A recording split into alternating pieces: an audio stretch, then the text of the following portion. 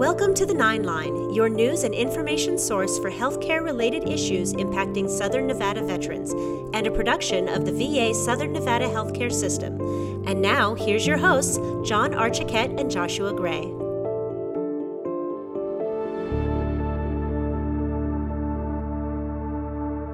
And we are rolling, sir. Hi, welcome to the 9 Line Podcast. I'm your host, John Archiquette, and joining me is Joshua Gray, my good friend and co-host. Oh, I'm good friend now. Wow, I've been upgraded. I feel like we go through, if we've done the 100-some episodes we've gone through, right? I'm pretty sure I said that you're my good friend at least 75% of the time. Odd? I think we're on 55. I know it feels like 100, but it's not been nearly that many. Well, however many it's been, we've done all of these episodes together, and we've never once had any representatives from the VBA on here. We haven't. No, this is the first. So we are very honored today to be joined by two representatives from the VBA, Veterans Benefits Administration. We have the acting director of the VBA up in Reno, Tina Tallerico. Hello. Hi. And we have here from our representative from the hospital here in North Las Vegas, we have Lauren Castillo. She's the Veterans Readiness and Employment Officer. Hello there. Hi, welcome to both of you, and it's great that we actually have somebody from VBA here. Yeah, this is the first time. So the VBA office is centered up in Reno for the state of Nevada, correct? Yes. And while it's same states, the opposite end of the it seems like opposite end of the whole western west area here, and it's unfortunate that we don't get to work as regularly in person with you, but with town hall coming up tomorrow as we record this, you were joining us, and it's great to have you here in person. It's wonderful to be out of the 17-degrey weather, I can tell you that. Do you at least have snow up there? A little bit. It's cold enough that it's not melting, so that's a nice thing. I miss snow. Right? I mean, it's still 37 degrees down here. We get the cold here. It feels like you'll get the snow. Yes. It's like 40 degrees in this office right now. So. Yeah. Yes. That's what it feels like. But we're here for the PACT Act, and that's the thing that's really been on the top of everyone's minds here at the VA for the past 2-3 months, and really since August. This week being the week of action for the PACT Act, we're hosting the town hall tomorrow, and we have a lot of questions. A lot of veterans have been asking about the healthcare side of things, and we've been trying to do as much as we can to communicate those answers. But for the VBA stuff, there's a lot of stuff that's really centered around the things you guys are doing. How big has the PACT Act been for you in your day-to-day work? So I've been here for 17 and a half years. I'm counting that half year because it counts. And I don't think that we've had a change this large in the entire time that we've been here. We've had a lot of systems changes, a lot of, transformation type changes, but this is the largest act that is beneficial to the veterans since I've been here. So one of the great things about the PACT Act is that it adds over 20 new presumptive conditions based on toxic exposure, other elemental exposures. One of the big ones there is hypertension for our Vietnam veterans who served in Vietnam or during the Vietnam era and were exposed to Agent Orange. So that's a big one I think that's going to be really life-changing for quite a few people.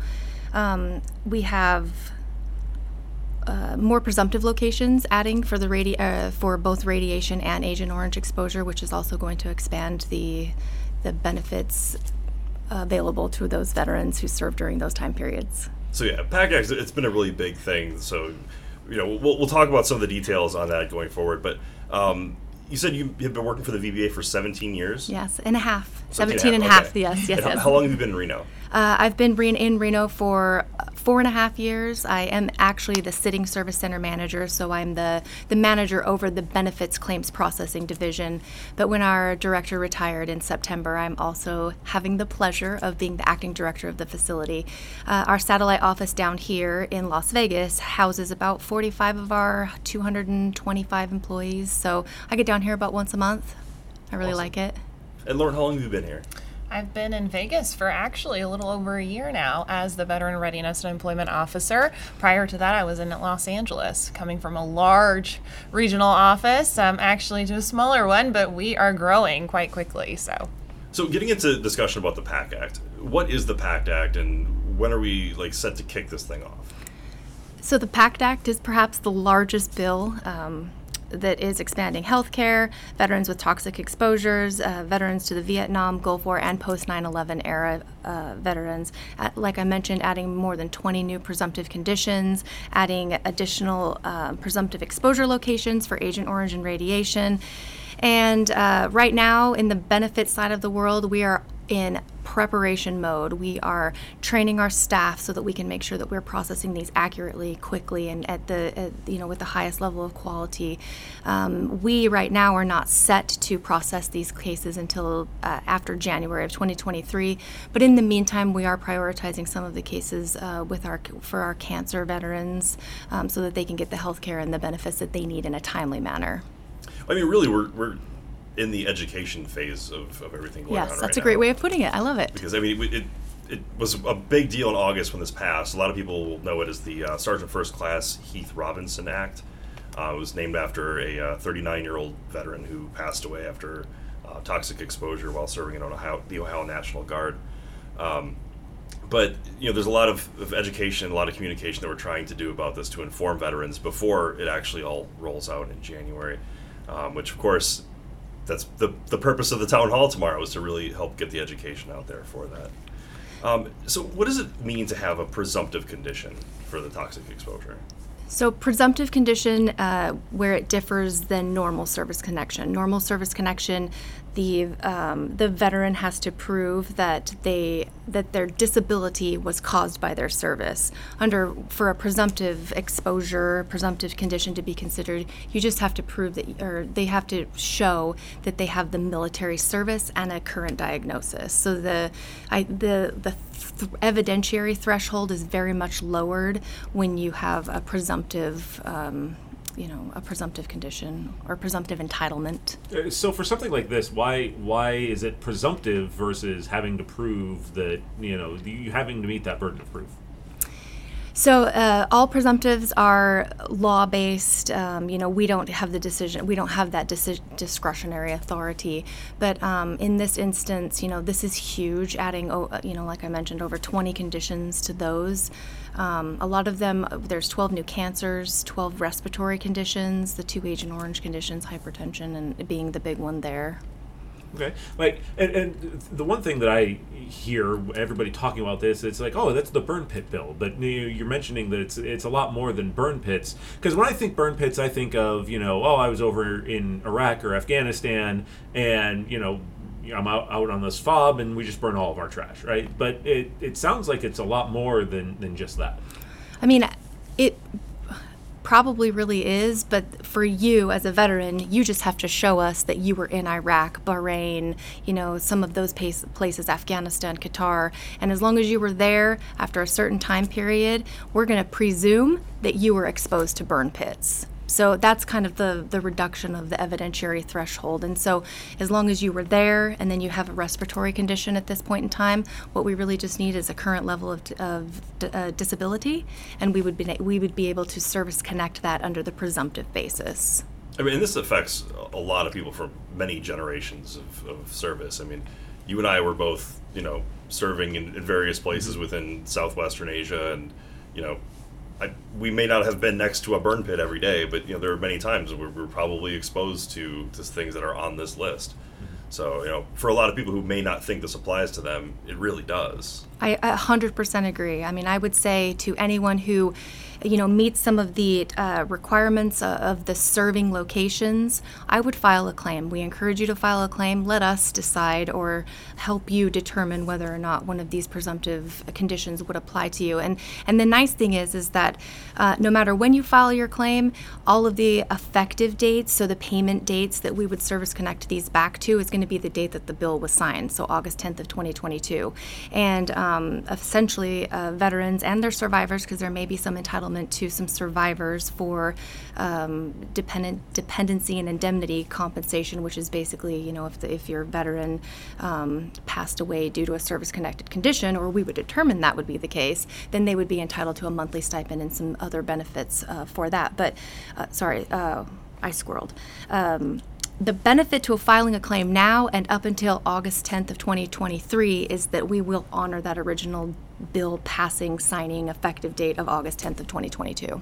So I mean, really, that's the big window that people should really be looking for, is between essentially January and August 10th of 2023. Yep. January we start processing them. Everything most likely will be backdated back to August 10th, and you pretty much have until August 9th of 2023 to protect that original effective date. So this goes back beyond just our generation, like we were saying about, Iraq, Afghanistan veterans. This goes back to Vietnam with Agent Orange as well. Yes, it does. This is, to be honest with you, this is a really, really huge win for our Vietnam veterans. We have some established presumptives that many of them are already service connected for, but for a long time we've probably been denying quite a few of these folks hypertension. This is huge for them. So, a Vietnam veteran exposed to Agent Orange, file a claim for hypertension. So is this the application process? Is this something that can be done here in person at the hospital? If a veteran were to walk in here, is this something that they could do here, or would it be something they would have to do online? Online. Okay. Yes. Very encouraged with the online aspect of it and being paperless. And that makes it much easier, I would think, for everybody involved. Now, is this something that's open to somebody who hasn't enrolled yet, or do they have to enroll first? No, we have two kind of what we would consider lanes for claims. If you've never filed a claim for one of these specific contentions or conditions before, we consider it a new claim. You use the VA Form 526, which you can find online. You can print those out. You can actually mail them in if you're more of a handwriting kind of person. I think I prefer that. I'm kind of old school, but you can also submit it online, like Lauren said. If you've actually filed one of these claims before, you've been previously denied, come back in. It's considered a supplemental claim. We want you to file your claims because we're now going to be evaluating them under a different provision, so there's a good chance that it would be a favorable finding this time. Now, for somebody who, I myself got out of the military service, I'm currently enrolled for VA healthcare. So to me, it's easy for me. My doctor would normally just ask me, have you done your toxic? Before it was that, he would ask me, are you on the burn pit registry, things like that. So I was already aware of this. Some of the retirees maybe who don't enroll in VA care and they get their VA care, or they get their health care outside the VA. That's me. Basically, I'm retired, but I'm enrolled in TRICARE, so I get all of my health care up at the base. I'm not enrolled in. I never even really got a rating because I came out of the military and there's nothing broken, anything like that, right? And for this, talking about it, like he mentioned, I spent most of my time, I went to Iraq, but I was in central Baghdad, so we didn't have any burn pits nearby or anything like that. So what's kind of the avenue for somebody like me that, I'm not enrolled in VA healthcare, I don't feel like I have any place in this bill, and there's kind of a tendency among some folks to be like, oh, I don't want to take it from those guys, right? There's people that lived out on FOBs and I'm not gonna contribute to the backlog, right? So what would you recommend for somebody like me to what actions should I take when it comes to the PACT Act and screenings and things like that? I would really encourage folks like you to at least come in and explore what the healthcare has to offer. Along with the signing of this bill, all veterans are going to be offered free toxic exposure screenings once every 5 years.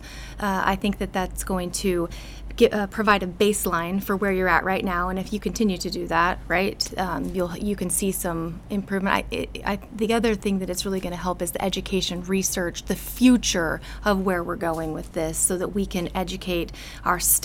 We can, provide adequate research, and maybe there's a possibility that based on those screenings, we add 10 more presumptive conditions because they're seeing a mass amount of that, all based on, some of the burn pit presumptive areas. And this may not be a question that you can answer, but what's really involved in that screening? Is it just filling out a questionnaire, or is it do you go and talk to a doctor and they run blood tests on you or something? Or so that part I don't know. Okay. I'm sorry. No, that's fine. Yeah. So in addition to the Agent Orange presumptive conditions and the toxic burn pit exposure we talked about, there's also some new locations added for radiation presumptive. Yes, there's 3 new locations: Eniwetok Atoll, Palomares, Spain, and Thule Air Force Base. And then in addition to that, there's 5 new locations for Agent Orange exposure, and those would be Thailand. It used to be that we would concede exposure along just the DMZ for Thailand, but we've actually pretty much added the entire country of Thailand, so that's really great adjudication opportunity for veterans who served in Thailand. There's some in Laos, Cambodia, Guam, America Samoa, and at Johnston Atoll. Okay. Yeah. And as we're talking about these locations, just so people don't have to memorize all of them and everything, there is a website out there for people to find some of this stuff for PACT Act. If you go to www.va.gov/PACT, you'll find all that stuff. And we'll mention it a couple times throughout the podcast because it's the complete repository for all information about the PACT Act. We don't want you to have to remember every single location that we talk about. And you can go there and file a claim. So it's also, after you do a little bit of your own research, it would be a good place for you to then take it to the next step and file a claim with VBA so we can get started. Yeah. So we're going to take a quick break and come back and talk more about the PACT Act with VBA. You're listening to The 9 Line, a production of the VA Southern Nevada Healthcare System. We'll be back with more right after this. This is the story of a very special woman. Just a few knew about her superpowers. In a matter of seconds, she turned herself into a great mathematician. She masqueraded as a regular person at work, but as a superhero at home. Everyone knows her as Gabriella. I still call her Mom. Your hero needs you now, and AARP is here to help. Find the care guides you need to help, complete with tips and resources at aarp.org/caregiving. Brought to you by AARP and the Ad Council. It was a normal day. He was in some minor accident, a fender bender. And I had this impulse to call him, but I didn't because I thought I could call him later that week. He abandoned the car, he came home, and he shot himself without ever talking to anyone. When I came home that night and I found her, they told me that she had shot herself, and I couldn't believe it. I asked if he was okay. Shooting is unfortunately effective. There are not a lot of second chances. Once you pull that trigger, that's it. There is no coming back. 63 Americans a day die by gun suicide. By storing our guns safely, locked, unloaded, and away from ammo, we can give our loved ones a second chance at life. Learn more at endfamilyfire.org. Brought to you by Brady and the Ad Council. Welcome back to The 9 Line, Southern Nevada's source for veteran-related healthcare news and information. Here's your hosts, John Archiquette and Joshua Gray.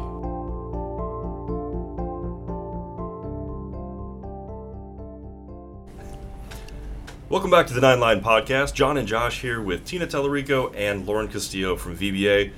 We're talking PACT Act and all things veteran benefits related. So before we move on to other topics about veterans benefits, let's just finish talking about the PACT Act. How do veterans file a disability claim for a new presumptive condition? So there's a couple of options. You can file them online.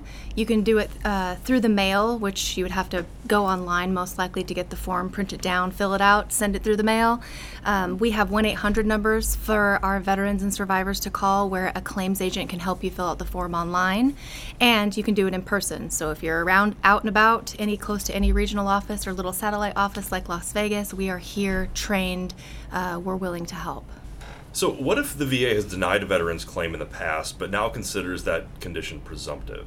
So we want you to file a new claim. VA is going to try to make an effort to reach out to veterans, but I would tell you, don't wait for us. You come to us.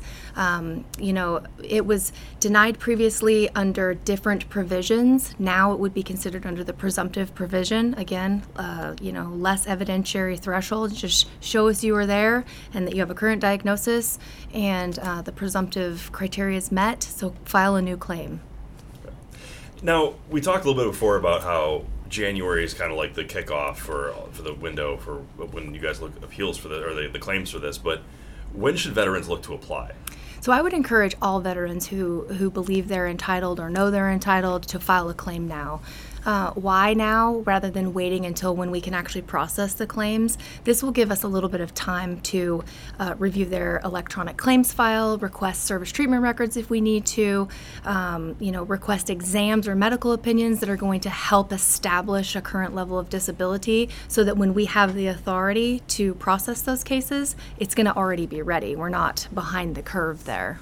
Well, I think one of the things that's also going to be kind of important is, there's only going to be a couple of people applying for this, right? Oh, yeah. Yeah, just a few. couple million. Right, yeah. So, there's going to be a ton of people it's going to be signing a long up line. for this. Yeah. So it's much better to be at the front of that line and then, at the back of that line. Yeah, that's a very, very true statement. Yeah. Now, if somebody doesn't present any symptoms of any of those conditions at the moment, but, say 10, 15 years down the road, they start to see symptoms from some of this stuff, will they still be able to apply at that time? Absolutely. So as soon as the symptom itself manifests, I would encourage veterans to apply for the benefits themselves. Would you be entitled to an effective date back to the original signing of the law? As of right now, no. But who knows in the future, right? We've been there with the benefits division under other various laws that have entitled veterans to earlier effective dates. But yes, as soon as those symptoms start to manifest, you've got those service requirements met, absolutely file a claim. And you touched on it briefly before, but let's talk a little bit about some survivors' benefits. For those who, have passed away and fit within the criteria of these service service times and locations, what kind of benefits can survivors apply for? So the primary benefit is going to be dependency and indemnity compensation, which is a monthly payment to a surviving spouse, a child, or a parent. If the veteran passed from a service-connected condition, which now at this point we would reevaluate some of those under the presumptive conditions, they would be entitled to that. There's also a benefit for accrued benefit. It's a little redundant there, but that's basically a one-time payment that would reimburse funeral or death, funeral expenses, as long as you are the paying official, if that makes sense. There's some healthcare related entitlements under what we call CHAMP VA, one of our many acronyms, which is the Civilian Health and Medical Program of the Department of the Veteran Affairs, and then also a burial allowance, which is a one-time payment as well to help cover the cost of funeral expenses. Okay. And all that stuff, like we said before, the PACT Act is such a long, it's a long bill. Thankfully, it's very inclusive of a lot of different things, but we encourage people to go check out the website for, not only to apply, but also to find out the full list of locations and time periods in which this applies for. Let's talk a little bit about some other veterans benefit stuff, because it's rare we ever get the chance to talk to you about some of these questions. Now, Lauren, you represent the Veterans Readiness and Employment Program Office. That's correct, Chapter 31. We are assisting veterans with service-connected disabilities and evaluating all disabilities to be suitably employed. We're an employment-focused program. So for veterans who meet the criteria for the Veterans Readiness and Employment Program Office, what kind of services do you offer for those veterans? So we're going to evaluate the veteran, and we're going to evaluate them from head to toe, and we are going to discuss their transferable skills and their previous education. And what we're doing is we're evaluating to find, to help them and to give them the benefits that they're entitled to. So if a veteran is service-connected disability for PTSD, and let's say they don't have the education to find a position or maybe the training that they need, then we're going to help them with that particular training. We're going to discuss career exploration, again looking at them from a holistic approach, and we're going to see what is suitable. How can we help you rejoin the workforce that doesn't trigger your disabilities? So would that training be simply through, say the 9/11 GI Bill, or do you guys offer extra, additional sources of training? That's a great question. The GI Bill, Chapter 33, is a completely separate chapter. That benefit they are entitled to. That's a benefit that they earn through the military. Chapter 31, we have a process, right? So your application, at least 10% service-connected rated. And then we go ahead and we make our determination of entitlement, again, evaluating that veteran, their suitable transferable skills, their education, and what is it that they're currently doing in the workforce. So helping them transition back into civilian work is essentially our goal.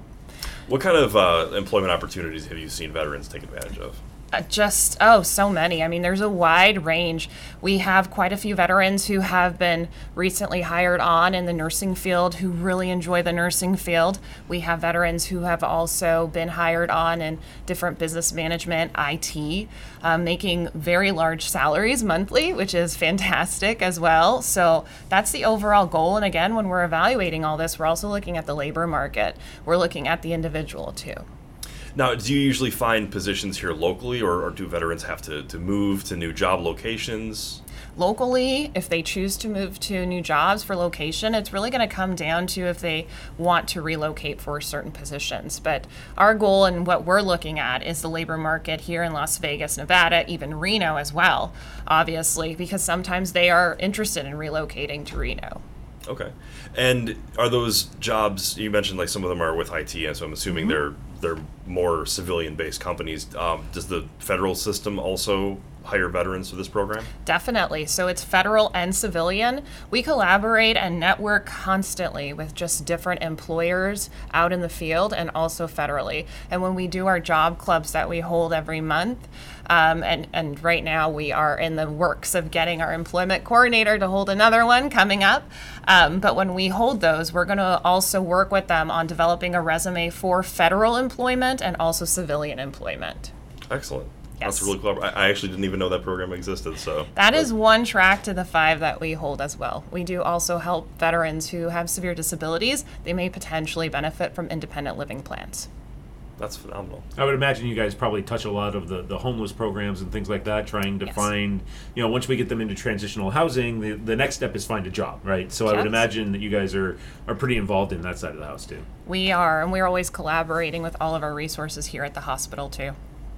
So what would you say is the most rewarding thing that you guys get to do as Veterans Benefits officers?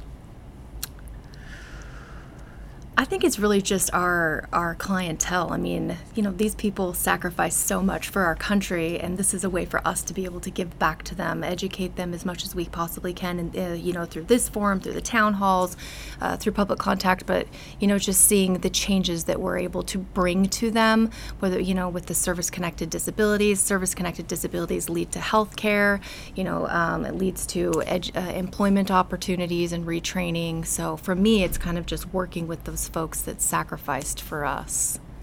I'm going to piggyback off of what Tina said, but I have to also say I have a passion and a love for what I do. And I love to see the success stories of a veteran who will share what has happened to them in the past and being able to see them overcome that and being able to see them become social workers, helping other veterans. That is such a huge reward to myself and my team. So I'm very proud of that.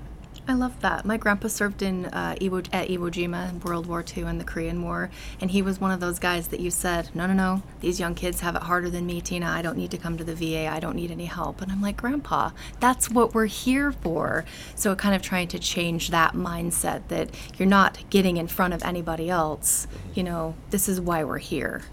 And I think that's an attitude that's very common amongst veterans, just because so many of us put service before self. That's one of our core values in no matter what branch of service you're in. So when you get out, you always look at it like, well, I don't need these benefits because I'm going to be taking away from somebody else. And it was an attitude that I had when I first came to the VA, and it took other older veterans to explain to me, it's like, well, no, this is part of the entitlements that you are entitled to for your service. And there's little things that we don't think about when we're young, that as we get older and we start to, the wear and tear from ruck marches and stuff starts to wear on us, or, exposure to burn pits, things that we don't think about until we're older and those conditions start to creep up. So it's important that we take advantage of those, the VBA programs and enrollment. Agreed. One day you're going to have seasonal allergies, and it's not going to be seasonal allergies. It's going to be rhinitis, and you'll be able to be service connected for it. So thank you, ladies, both very much for joining us today. It was an honor, and it's good to be able to do some interaction with some of the other aspects of the VA besides just healthcare. Thanks for having us. Thank you. Absolutely. Yeah. All right, and thank you for listening out there. We will see you next time on 9 Line. You've been listening to The 9 Line, a production of the VA Southern Nevada Healthcare System. For more information about what the VA is doing for Nevada's veterans, check out our official webpage at www.lasvegas.va.gov or follow us on our Facebook page at facebook.com/LasVegasVA. Thanks for listening.